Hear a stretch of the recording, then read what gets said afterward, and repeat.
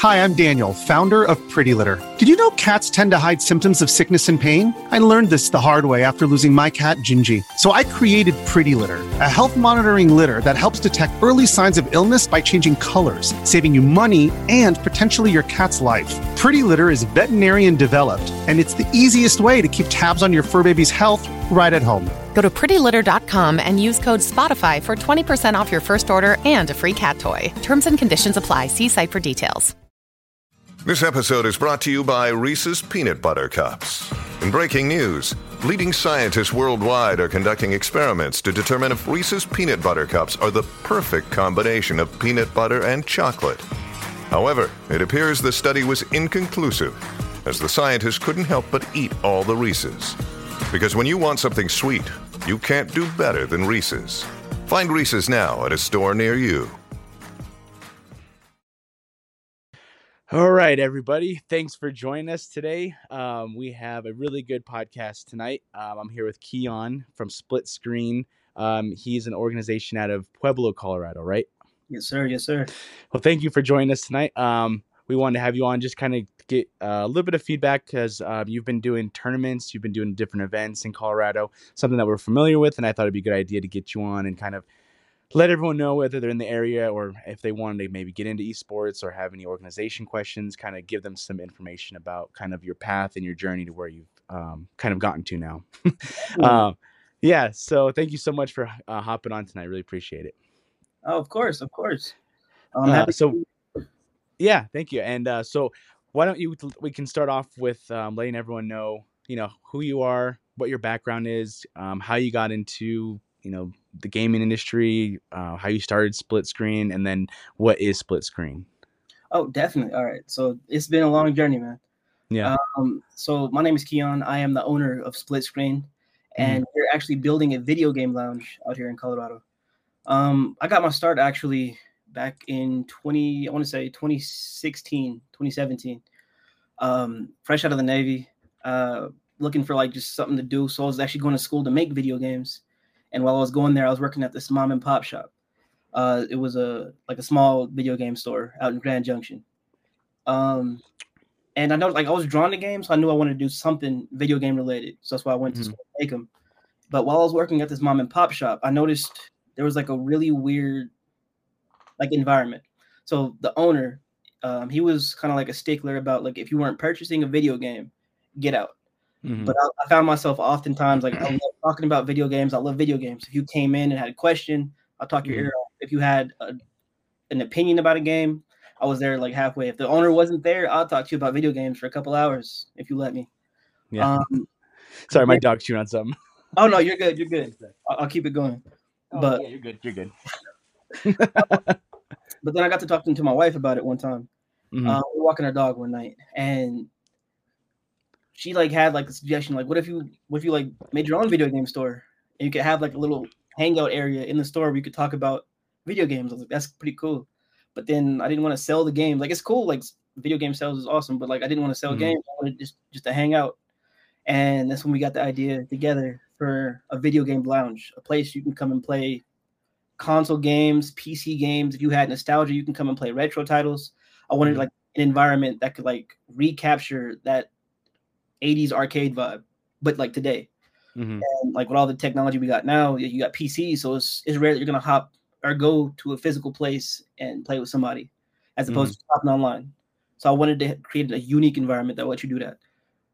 And fast forward, after we started fleshing out the ideas, so mom and pop shop went under, unfortunately, and I was working at Walmart at the time, and I was writing down ideas for the video game lounge on receipt paper.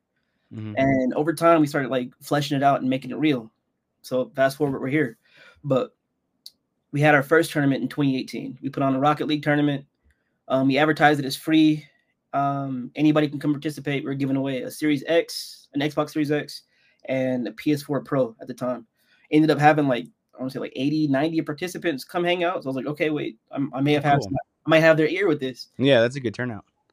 It was a crazy turnout. I was sweating. I was nervous, man. Didn't know how to talk to people. Then we did a Smash Bros tournament. Now, when I advertised my Smash Bros tournament, I put it in like the caption, our first major event. Didn't know what a major was. Like I played a lot of games, but I didn't play in a lot of tournaments. So I didn't know if there was majors and minors as far as sports go. So when I said my first major tournament on like put on Facebook, I had some Smash Bros tournament officiants come and like contact me like, hey, this is not a major event. Take this down.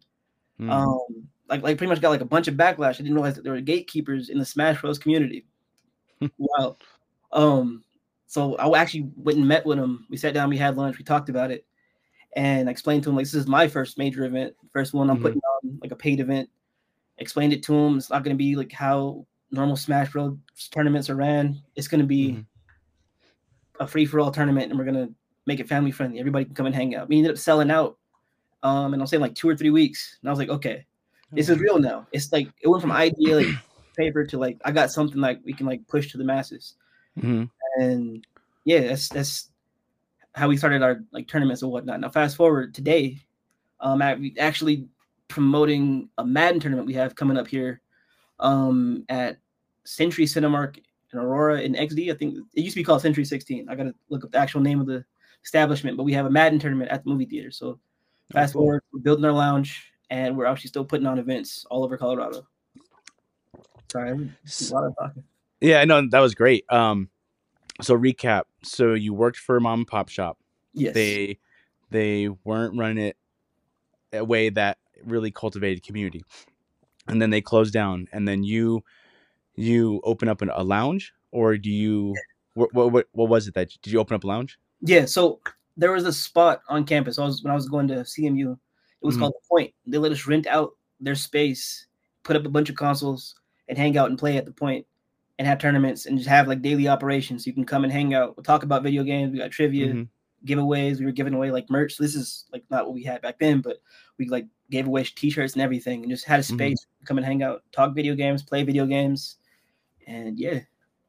So was that only for college kids or was that open to everyone? The public. So it was the first spot. So we started off for college kids, but it was open to the public. So we had locals come out and hang out and play games with us. Nice. And you were running that out of the college campus. Yeah, that was our first brick and mortar. Okay, cool. So then you have that, and then and then from there you build kind of a community, right? Like you got people, you kind of have a spot, you kind of have a name, brick and mortar, and then you start hosting your first tournament, which is Rocket League. Is that right? Yeah, that was Rocket League, very first. And one. you do that at that spot? Yeah, we're doing it right at that spot.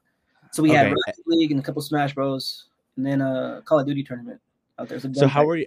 For people who are starting out, maybe they want to get into tournament hosting, or maybe they want to get into some sort of events. How did you get how did you structure your promoting or your tickets or how did you even start the event, or what was your plan? Oh, okay. So I didn't have a plan. I'll be honest. So like you think you got a plan, and like everyone has a plan until they get punched in the face. But so my plan, quote unquote, which was just really haphazard. We were going to do some guerrilla marketing. I was going to press up a bunch of flyers, and I was going to just post a bunch. I didn't even know about Facebook ads until I had some traction. But so we made like, I want to say 3,000 flyers, and we I hand to hand, like, hey, I talked to people in parking lots at Walmart's, Target, the mall, went to the on campus, and I was like hand to hand with every flyer. Hi, my name is. I had a 3-minute speech for everyone. Like passed out like no BS, 2,000 flyers. Hi, my name is Keon. I play a lot of video games. I want to introduce you guys to Split Screen. We got a tournament coming up. It's free. Come hang out. And I did that and passed out every flyer hand to hand. I wouldn't recommend it. I mean, there's probably a smarter way, but in doing that, people got like my whole like face. They got to see who I was and got to interact. Yeah. And then we also had we set up a desk for signups on the college campus. We were like just meeting and hanging out with people and just talking about game. Like, what's your favorite game? If I got lucky enough, they said their favorite game was the tournament I have. Oh, anyway, come hang out, come play the tournament. Yeah. So that was how we actually built. I built my first, I want to say, 300-400 followers on social media in person. Wow. But having them in person gave me enough leverage because like these were organic. So that way, if I'm interacting with you, I'm gonna get like way better analytics. And they told their friends, one friend tells 2 friends, and so on and so forth, and then you have a buzz big enough to do something with. Then there was also the social media aspect. I made a bunch of posts, spent unnecessary money on ads. So that part was a hassle. Like in your head, you think if I put $200, the whole city's gonna know about my tournament. I have, yeah, but that's not how it plays out. So I want to say it was like a 10% rule. Like out of 100 people who viewed the promotion I got, 10 people actually liked it. Then 10% of that, 1 or 2 people may have committed to coming to the event. So that was a numbers game at that point. Yeah, which is funny you said, because when I started doing tournaments, I did the same thing where I would put Facebook advertisements, and you put however much X amount of money, you think that it's going to get that many impressions, you think it's going to have that many people coming, and then I had a separate registration form on that ad, and so but ours was like we would have probably let's say we have 100 signups. We found out that on average it was always 40% of a show rate. So whatever registered people we had with 40% would show up. So the first tournament, I think we had like 30 signups, 25. And so we're like, cool, we got 25 people. Ended up being, 10. It's painful when it happens. Yeah. When you first start. Makes you feel like I'm flop. So mine actually was inverted. So I had a big turnout first one, decent turnout second one. But then fast forward, I put on a tournament for Madden at the Mirrors Gallery in Denver. And I had, I want to say like 120 RSVPs. And it's just RSVP. So in my head, I'm like, this is going to be a crazy turnout. It's going to be a packed event. It's going to be wild. And I had I want to say 12 or 13 people show up. I was heartbroken the whole night. I was trying to contain it. It wasn't working. But that's what made me realize I can't trust the RSVPs, but tap into the analytics. So and that was a huge lesson for me, because we were putting them on, me and my friend were we would have we started big signups, but not a lot of turnout. And then we tried to figure out, try to break it down. Okay, so how do we pinpoint how many, how do we actually get a good estimate of how many people are coming? Because if you have, like you said, RSVPs, but you're having your show rate be super low, we needed to figure out a way to basically get them to commit before commit at the time of registration, because a lot of people register and then they would just not show up. No matter how many reminders I sent, text, emails, everything, we couldn't get more than 40% showing up.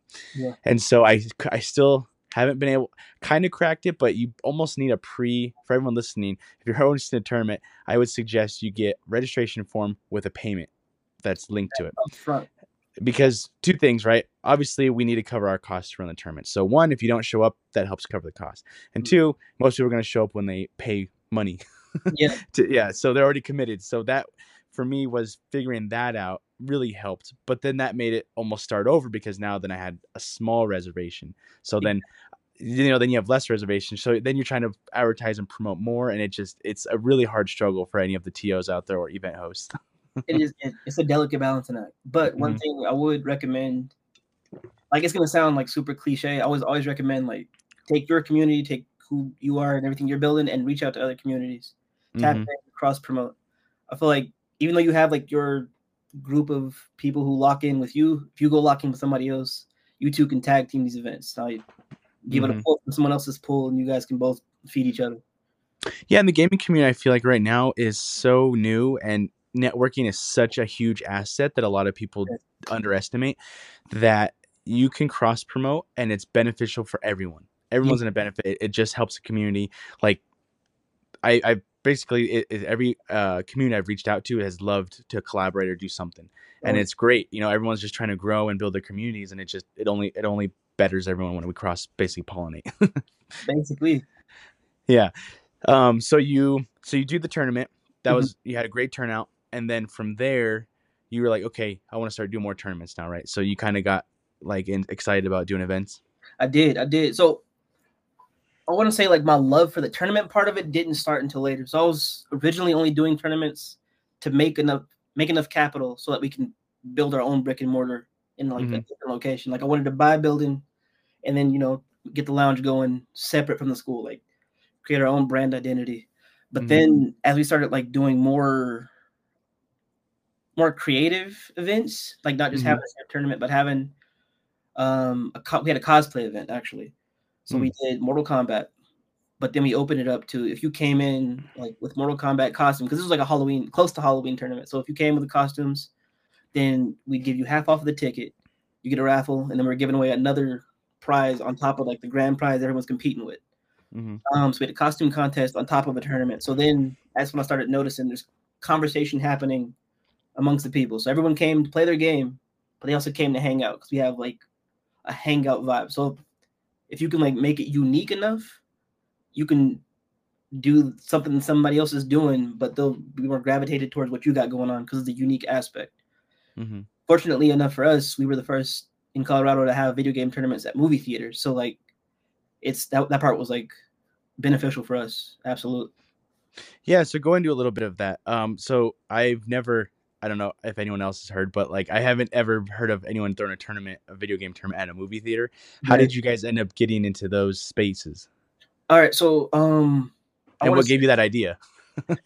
So the movie theater themselves, actually, so they on their website, like if you're ever like looking for a movie you want to go see new Marvel movie, whatever. Mm-hmm. Scroll down, they just on their page they have private events and you can play video games with your friends. So I'm like, okay, that's cool. Like me and my friends, we've shared posts back and forth. Like if we all go hang out and play Halo 3 together, we can be just the 5 of us. But then you start looking at the cost of it. But booking a theater is pretty expensive. So I was like, if it's just me 5 of us playing video games, why not invite some people and see if we can do something with it? So I drafted up my first idea, and that was for a Smash Bros tournament.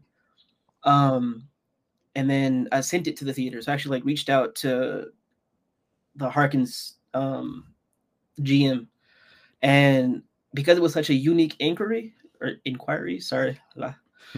it was so unique, the GM sat with it for a minute, then reached back and asked me to come meet, and we sat down and like broke down the logistics of how a ticketed event at a movie theater where it's not their tickets, it's ours, would work.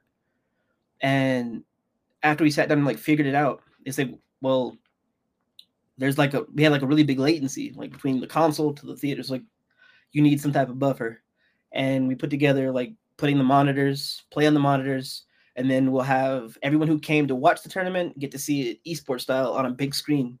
Mm-hmm. And the theater loved it, so they actually reached out to us a couple of times. Hey, can you guys come back, do some more tournaments? And that's what got the ball rolling. So we did something unique enough that got us in the door with some real traction. Yeah, that's really cool. I've never heard of a tournament being hosted at a movie theater. So how did that look then? Compared to a traditional venue, was there like a registration at the front, or how was the process for people wanting to get in? So for this one, we got permission to to have the tickets booked through our website. So on splitscreenlounge.com is where you get the tickets to come to the event. But the QR code worked for the theater scanners, so you can get your ticket scanned just like if you get like one on your phone to go see a movie. We had the same QR codes, so we basically had like it was Theater 4. So if you had a QR code for Theater 4 at that time, it was just like going to see a movie, and so it helped, and it boosted our legitimacy like tenfold. We went from like we're still pretty, not to say no name, but we went from like no name to like some buzz when you have those steps involved. So just to make sure that I was able to track the traction correctly and like make sure that we have the right amount of attendance, we had the paywall on the website. You book your ticket, and then you come to the event, and that's what helped. I would say balance out our RSVPs from our actual like show rates. So they had some sort of commitment when they're registering for that tournament. Exactly. So I give you all the information, like the tournament details, the rules, regulations, and everything, and then you get the choice to pay it, just like Ticketmaster or wherever else you go through. So for a lot of your events, then let's say before that, how were you doing the logistics on that? How were you managing, registration? Facebook. So Facebook events, which was highly unprofessional, but like go on Facebook, create an event, and you can like hit the check mark, going, interested, or not going. And I was basing everything I was doing based off the interested and going. And then I would have up in person. I had like a little Square card reader. It's free. So if you ever want to get one of those, go on the Square website, set up your business. They'll send you a card reader for free when you set up your account. Kind of cool. But I had that at the front desk. And I had... So people could just pay when they come in? Basically, yeah. So I didn't have any way of getting like the payment beforehand. We put a table out in front of like where we had the establishment or whatever establishment we were like running it out of. You'd come up. I had a spreadsheet, like 200 names of RSVPs and whatnot. I got meticulously typed them out, and they'd come in, and then we check them off a piece of paper. Like, this person is coming, yes. And then we'd build a bracket in that 20 minutes before the game started, which it was hectic. It was stressful, but it gave us a lot of like insight on how to actually like handle steps ahead of time. Mm-hmm. Yeah, I find as a TO, that's one of the hardest things is basically making the registration and seeing that through to the day of people registering and playing, and then having that translate into a bracket. Yeah. And so for us, our approach was I create a Google Doc form, and so what I did is I had like name, details. So I try to get as much details as I could, right? So name, phone number, email, console, gamer tag, everything. So that way I could remarket to them when there's the next one. So I had an email list that I built up. And so that really helped me in the long run, being able to just keep adding every tournament, 50, 60 people on the email list. And then eventually I found a way that you can actually get payments on Google Forms. So if you guys, if you or if anyone else wanting to do events, that's a really good free option. You just hook up like your Stripe or PayPal to it. And so you have a Google form, then you have a payment at the bottom, and you can just put like register for whatever event. That's awesome. And so, and for us with localhost, we did a split, or there was a venue fee and then there was a tournament fee. And so in the beginning, they were paying the venue fee in person with cash or card because the venue could take that. Yeah. And then I would be either taking cash, or it would be like PayPal or Venmo or Cash App. So when you start from the beginning, you don't have any resources. You don't know what you're doing. So it feels janky when you start out. Yeah, man, it's like you manage like 13 different steps just to get and you feel like if there was a better, so we started, I was handwriting everything when it started, right? You'd write who registered, and then you'd try to fill out the bracket. And finally I was able to get figure out, we used Challenge, or at the time we were using Challenge. And so that was a great way. When they would register, we would just put it in as they registered. But now they have so a good one, shout out to Grilla. They're a really good software tournament app. You can actually host your tournament details on there. They can register on there, they can prepay on there, and it'll build the bracket out as people are registering. So that one, that one's a good software we used. And it's a really cool look. Like that one will make you look real good because there's a link and you go there and it's like all your stuff. So like I said, we haven't done events in a while. I don't know. We have one, I think, coming up at MSU that we're doing with them.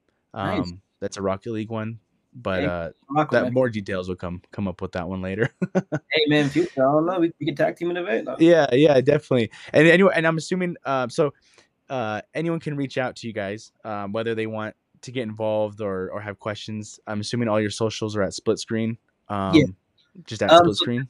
There's some variations. So some are at Split Screen. So IG is at Split Screen Reloaded. So unfortunately, we actually had our first page hacked and lost it. But so that's at Split Screen Reloaded.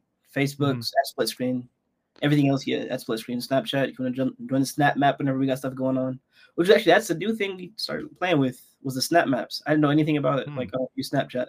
And doing that actually gave us more walk-ins, weirdly enough. Oh wow. Yeah. So, you find out that social media, like it was people who are starting out, because I'm kind of guiding and helping mentor some of the other organizations that are kind of starting, because I feel like I've been there, I've done everything, and now I'm kind of like in a position where I kind of want to, with my personal lifestyle, I'm in a position where I'd rather guide and mentor versus do the stuff now again. Because for me, it was one person run the show, man, and I couldn't handle it. It was too much. One person trying to promote and create and then run the tournament and get all the scheduling, like photographers, shoutcasters, production. It was like just way too much. That's how I felt trying to do it. Yeah. You really do feel like an octopus. You got hands on everything all at once. Yeah. So whether you or anyone listening, like if you guys need any help with anything, you can always feel free to reach out to me, and I can give you I've built up a really good network of resources and directory of people that I've known, sponsors, just from the past 2 years I've been doing this. And it's tough. Like it's really tough when you start out, because it's a Wild West right now. There is no streamlined way of doing it. You kind of have to do what works for, whether it's your personality or your work ethic or your game or your industry. It's really tough. Absolutely. So you guys have the lounge, and then from there, you guys are doing tournaments. So what is your guys' roadmap for 2024? What do you guys have planned coming up? What is your goals? We have a million goals, but the roadmap that we got so far. So we've basically planned out, we got an event every month. So it's the last Saturday of every month. We have actually that calendar up on our website, so you can come check out and see what we have going on. We have Madden tournament in January. We have a Mortal Kombat one in February. We have some retro tournaments actually for OG players. We have a Halo 3 throwback night. So we're actually Yeah, so we got that one cooking up. So yeah, we got various games that we play. As far as goals, we're actually trying to finish the brick and mortar by summer 2024, so that you can come and hang out at the grand opening and spend some time with us. We also are building up our streaming platform, of course. So, I mean, at this point in the game, it's necessary to be a content creator if you want to be a business owner. They have to go hand in hand. So we've actually doubled down and built a stream team. So I actually have a team of streamers who put on their content daily. And they're all listed as well on our website. I want to say as far as one of our biggest goals really is just to have that consistency locked in and consistently grow our community. But we want to have all facets all covered. Like if there's something that you want to do, something you're interested in, we want to have something for you. Mm-hmm. So how many people do you have within your organization now? Oh man, we can go down the list real quick. I'm gonna do some shout outs. I'm gonna take some time. Yeah. Promo. So I have a team of streamers. The first streamer that I have has actually been rocking with me one of the longest, and that's SSL Chino. So you can find him on Twitch at Chino Fettuccini. Then we also have SSL Biscay, one of our newest members. So that's SSL GG Biscay on Twitch. We have SSL Ambu Savage. Notice how I throw the SSL before everybody because team split screen. Mm-hmm. We have SSL Hot Boy Honcho. We have SSL Smoke Chops. So he's actually one of our biggest streamers right now. He does VR streaming, so he's blowing up, going crazy. Cool. We also have SSL Macaroni Tony. So you can find him on TikTok, Macaroni Tony. Like I know we got some funny names, but so he's killing the short form content game.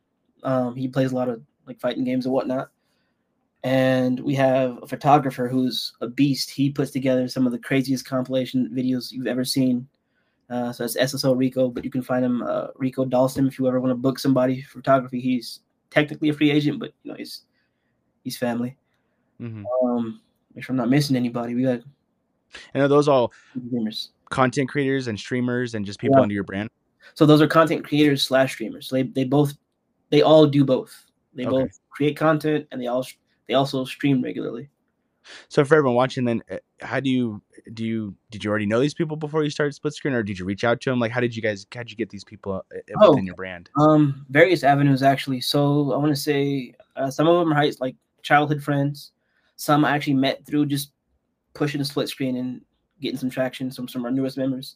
And then we have some friends of friends that are recommended, like, hey, we're doing this, but I got a friend who also streams. And we'll come hang out, do like a vibe check, basically see how the chemistry is. And if we can build and put together like stuff together. And yeah, so it's all kinds of walks of life. Yeah. That's cool. Yeah. I always like to see how people, like in a position to reach out to other people and, get them under their brand. I think that's a really good skill to have when you're trying to grow your brand, because absolutely, like we were talking before, is you have to cross-pollinate your audiences a lot. And so you got to find other people that either align with you or maybe even are totally different, just to get into different exposures. Exactly. Yeah. So you guys are located, your brick and mortar is located in Pueblo, right? Yes. So Pueblo, Colorado is our first. That's right. Technically second, but our first official is our own. Mm-hmm.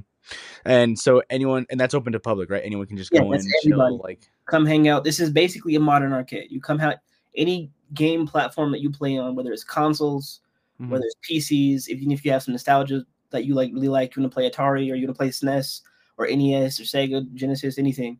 We want to have an environment for you to come and hang out and play your heart's content. So then what does your day-to-day look like? Do you have a day job and you do this on the side, or what does that kind of look like? So I have a day job. I'm a full-time student, work full-time, and I'm also doing this full-time. So it was just a hobby, but as it's gotten more serious, I've dedicated a lot more time. So it's a lot of late nights. Mm-hmm. But some that I wouldn't trade it for anything, like the exhaustion, the work, like the feeling overworked, going doing all this all night, and then immediately in the morning going to work, and then I was in between like work and this going to school. It's full time for sure, on top of all other stuff. Yeah. As you start making that transition from a hobby to something like stable, it bound to take up your calendar and your day to day a lot. Yeah. So then you must stay pretty busy throughout the whole throughout every day. Yes, and I have 3 kids, and I have a wife. Got Yeah. You got a personal life. man, yeah. So it really is balancing that. But Mm-hmm. if you can like justify the means, it's worth it always. Mm-hmm. So so you got split screen set up the whole journey, and so throughout the journey, I guess, or in the future, what do you find are the biggest challenges that you've had and like you've had to overcome? I want to say my biggest challenge was like answering that question, like, is it worth it? Mm-hmm. Because you hit a point where like, so the good times will carry you. They'll be like, oh, this is great. I could do this forever. But then you'll hit these walls where you're drained. You hit these walls where the outcome wasn't what you expected. You hit these walls where you're dealing with people who, I guess, drain the fun out of this whole process. Then if you can answer that question, is it worth it, with a yes at the end of the day, no matter how bad it feels or how rough it gets. Mm-hmm. And that's how you know like you're on that right path with it. I feel like for me, like every day I gotta ask, like every day for the most part, I ask that question, like, is it worth it? Mm-hmm. It's worth, like if I'm tired and I'm going from bang to bang, like energy drinks and coffee just to function, like, is this worth it? Like I'm drained. I could have went to bed last night on time, but I stayed up till 3 a.m. so I can make sure that the graphics are just right for a flyer, or I made sure that this video that we're producing or this content that I'm like chopping up is like ready to hit the internet the next morning. Is it worth it? Mm-hmm. If you're like starting out or going for this, if you can answer that question with a yes, then like when it sucks, anyone can say yes when things are good. If you got a lot of views, if you got a lot of likes, if you got a decent amount of like some financial income from this, you can say yes easily. But when this sucks, when this process is rough, can you say yes? Is it worth it? Is it worth it? Is it worth the question? Yeah, and I know that feeling because like maybe there's some TOs out there that they've thrown their first tournament and they have a great turnout. And for me, I had to build it from 10 people to 20 to 30 to 40. And in that process, right, there's like you have the tournament and you feel like, is it worth it? Right. Because I've had tournaments where I put so much effort to it and you have a bad turnout and you're just like, man, do I even want to continue to do this? Is it worth doing it? But, for people maybe like us or who want to get into it, if your passion is strong enough and you feel that that's something that you enjoy doing, it feels like it's always worth it. Always. Absolutely. Yeah. Yeah. You'd be surprised. There'd be some nights where you put like 4 or 5 hours into some content. Like you edited, you got the graphics, you everything, and you get 2 likes. I'm never spending hours on this ever again. Like, yeah, or you spend money, time, energy, and it's just nobody, like, you just can't figure out what you're missing. And that was one of the hardest things for me, was trying to just, at least for when I was doing the tournaments and events, I always learned something new after each event. And so that made me be like, okay, I'm ready for the next one because I know what I messed up on. And it was like a never ending list. Every time I figured something out, something new would come up. Yeah, that's another part. So with this, you got to be a student. You got to like always be willing to learn. Like I've made like the realization that I don't know anything. No matter how much information I've like gained, I realize I don't know anything, and I treat it like that every time.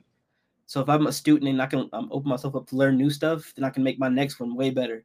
So every time I put it on, I think there was a promoter who I talked to a couple years ago, and after we did all the promotion to put out the event, he said you have to treat each event like it's a commercial for your next event. I was okay.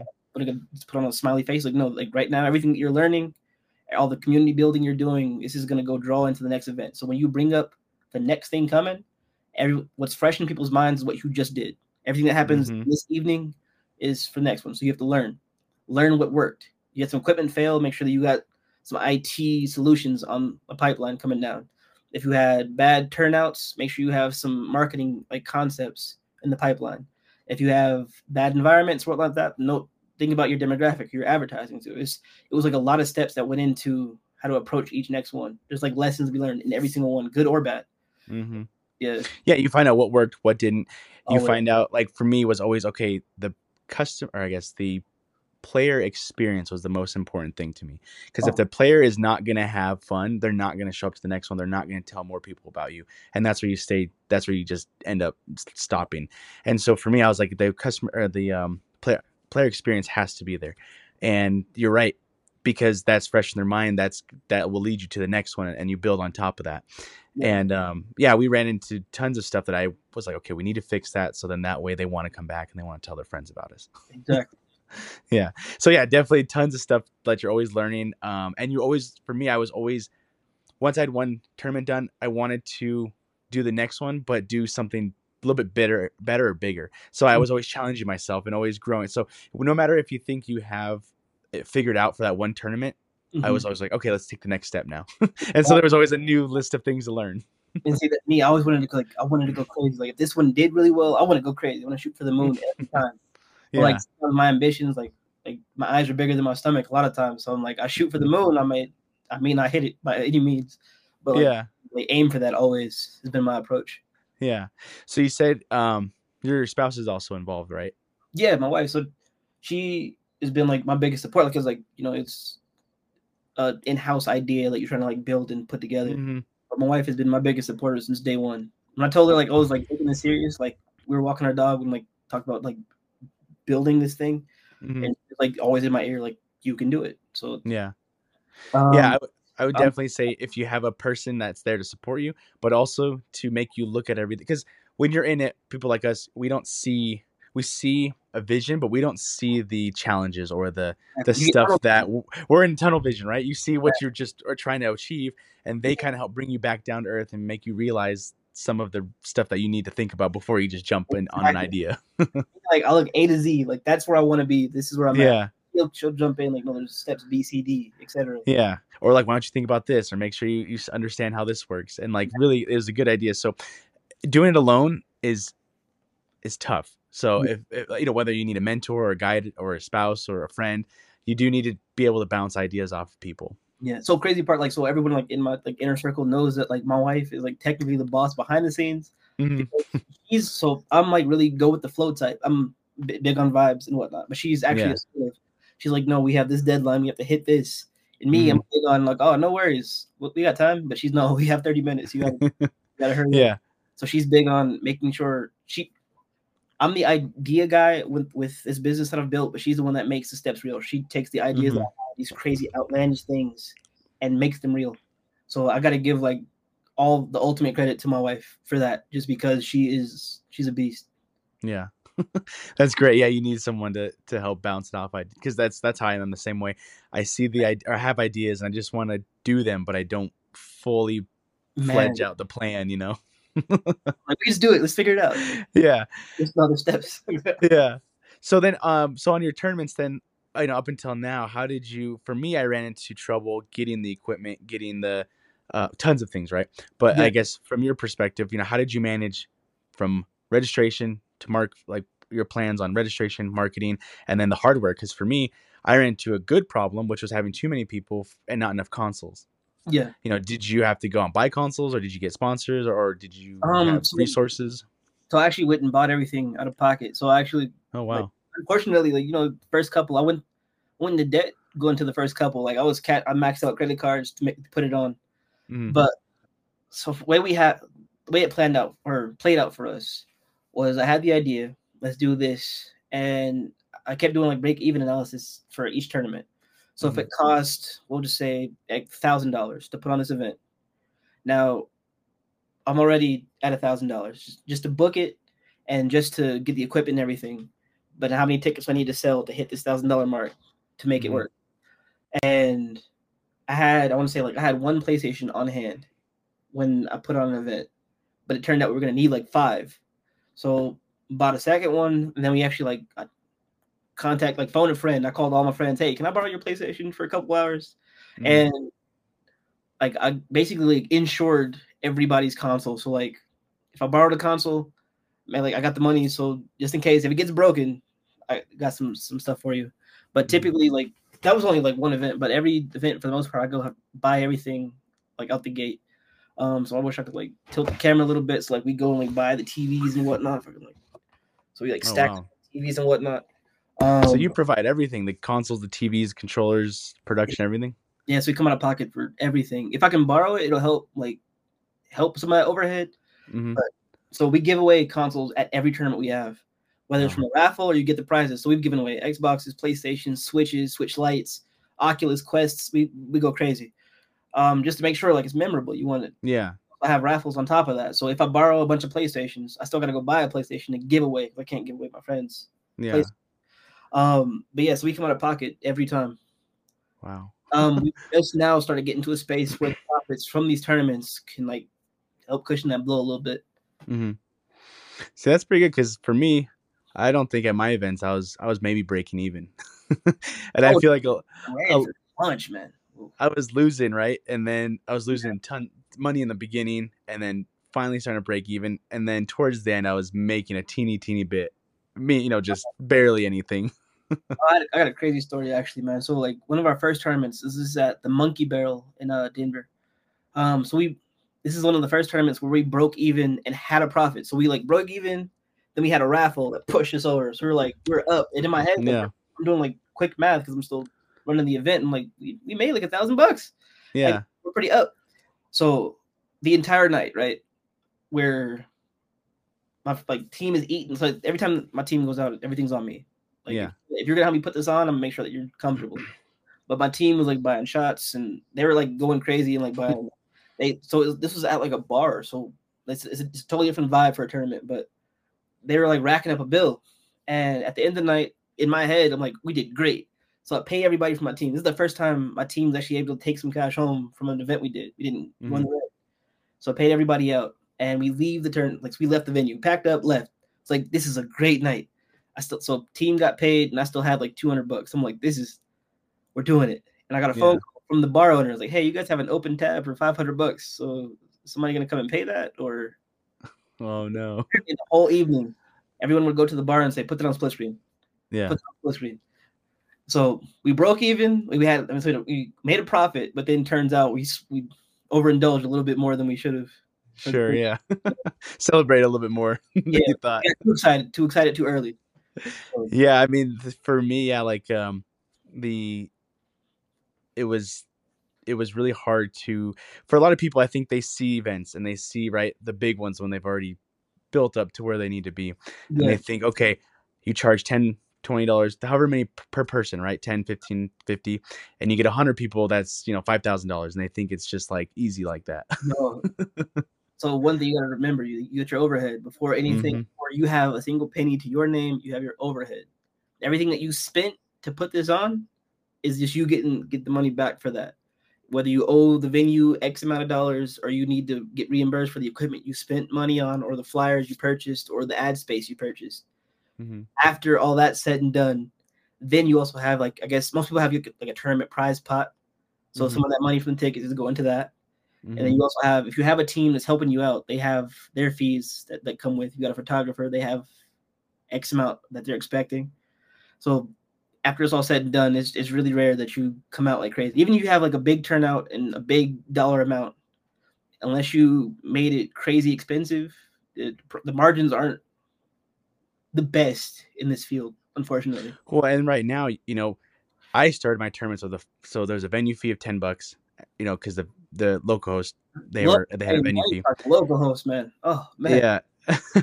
and then we had a tournament fee of $5. And so even with 30 people showing up, it's like that's like $150, and our prize pool was $225 and minimum, and so you have to find a balance, because I was like, I want to make it as cheap as possible so the most amount of people show up. Right. But in turn, that also makes you very hard to cover all the costs of anything. Yeah. And then you want that, but then if you want to raise it up to like $20, $30, $40, then you have way less people showing up. And so it's trying to find that balance of, that's that ticket price bell curve. And there's like a sweet spot. Too low, you're not going to get enough traction to cover your losses. But there's a sweet spot somewhere. Like no one ever knows what that somewhere actually is. A little more, it's going to start to dip back down. You'll start out. So it's like walking on a tightrope, man. Finding that balance is hard. And that balance, I don't think anyone knows until you start running them, because it was all over the place. Like for me, I thought $10 was a sweet spot, or 15 or 20, and I even till now I still don't think I ever got to a sweet spot. So for me, I've been like going like, what's the total cost for everything, and try to add $5 to that per ticket. It's been like not like, I don't say the sweet spot, but it's getting sweeter. Like it's still working. Like I'm trying to like get it to that point where you can have a profit, but you're out like without charging people crazy amounts of money. Mm-hmm. As long as like the prize, the environment, and like the bang for your buck experience, yeah. As long as all of that can justify how much I'm asking for, then I can push it up a little bit more. And typically at every event that we have, everybody gets merch, whether you win, lose, or draw. It's guaranteed. You get a swag bag. Just make sure we want to make sure that good idea. Always top notch. Environment and the feel, like the tournament is going to do what the tournament's going to do. But I want to make sure that I'm creating an environment where you're comfortable and you can enjoy yourselves, even if you're not a player or you're not winning. Everyone gets merch, get a swag bag full of like split screen stuff. We always have raffles. Mid-tournament, we have like trivia. So if it's a Smash Bros, we'll come with questions that Smash fans would know. And giveaway stuff like for that.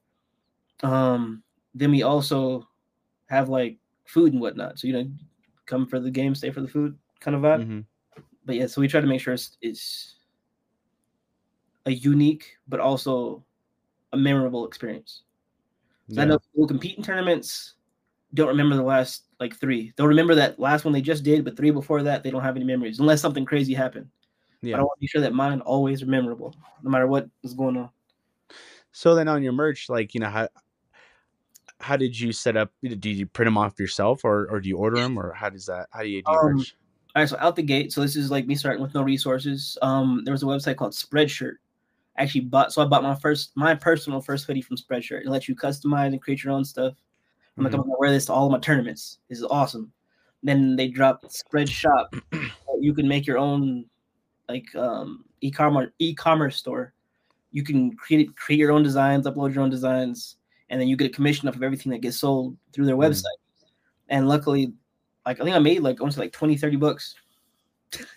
So that was the end of Spreadshirt. Like it was still going. And actually, I still have Spreadshirt on my website, so you can still get stuff from there. So every time I create like a new design, I put it up there just in the event, get some traction. But we found more success in-house. So went and bought a Cricut, heat press, embroidery machine, a sublimation printer, and all that stuff. So we cook. So while we give you all the stuff that we make in-house, so we have 100 people, we'll press up 100 shirts that night. We had more success selling those, like basically out the trunk. So we got it out the trunk with the merch. Wow. And we also started selling hoodies. So you get the shirt for free just by showing up. We do sell them, like not during tournament time, just on the street. Not on the street, but like out in public. But so we sell those $10 a pop. You come to the tournament, you get it for free because you already paid. But then we started a thing where I had these hoodies pressed up. And if you purchase the hoodie, you got free entry to every event we run for that year. So I'll press up. Oh, wow. Yeah. So I actually started working with distributors. Like we got a little bit of, I want to say connected. A little bit. We're doing a little bit better. Yeah. So reached out to distributors to press up our first premium hoodie, which is like embossed. I wish I was wearing it, but so it's like really professional, really like top-notch hoodie. And purchasing that gave you free entry to every tournament that we have for the year. And we're going to do those at the top of the year. So January 2nd, we'll show the hoodie and I'll explain how purchasing this gets you like tickets to every single event we have for the year. And then we'll do that every January. That's a good idea. Yeah. That's a good way to promote. And because for me, I think I was the same way. I had what I did first starting, right? Because you don't really know what you're doing. I had my logo sent to Lids, had them print out a hat for me, and then I got them to do like a jacket and a shirt, so I wore that to the events. And then eventually I built a Shopify store, and obviously that's more expensive doing print on demand because I set that up with a print on demand back. And how I was bid marketing was I would use codes, so I didn't have to carry inventory. So I would have a code that was like, hey, if you win, you get like $50 off your order from our merch shop. And so you can choose what you want and what size and color. And so for me, I didn't have to carry it, but it also made stuff more expensive. So a shirt was running like $35-$40, whereas probably you guys have a much lower cost, so you have better prices, Yeah. Well, so I can give you a couple of cheat codes for the merchandise. So if you want to do stuff in-house, if you can get all the equipment or whatnot, there's a local warehouse out here in Colorado, actually. They got a space, and it's Jiffy shirts. So if you're familiar with Jiffy shirts, they got a warehouse out here in Colorado, and you can buy shirts like they got Gildan tees, they got Anvil, they got Hanes, They got even like some more premium stuff. But the t-shirt cost starts with like $1.15 a shirt. Mm-hmm. So you can get some bulk stuff, go to like Target, or actually no, I recommend like Amazon for this, and get vinyl in bulk, get a Cricut and all that. So the overhead total you spend like maybe $200 to get a heat press, a Cricut, your starter like apparel, and some vinyl. And as long as you have like an imagination, you can cook up a bunch of stuff for $200. That's a good idea. Yeah, so that helps me keep my shirt costs down. It's like this shirt here, it cost me $1.50 to make total, and we sell them for about $10. So yeah, see, that's and that's great. I mean, that's like awesome price, and that's why I wish I could do that, but with the cost of print on demand, it's too high. And plus, you only get a commission on that, so it's So that's like you get the whole thing, right? Do you? Well, no. So you still have to pay for the shirt. So you pay. So I use Printful, and then that hooks up to your Shopify. So when someone orders on Shopify, that goes to Printfy, and then they'll make it and send it to that person. So they drop ship it.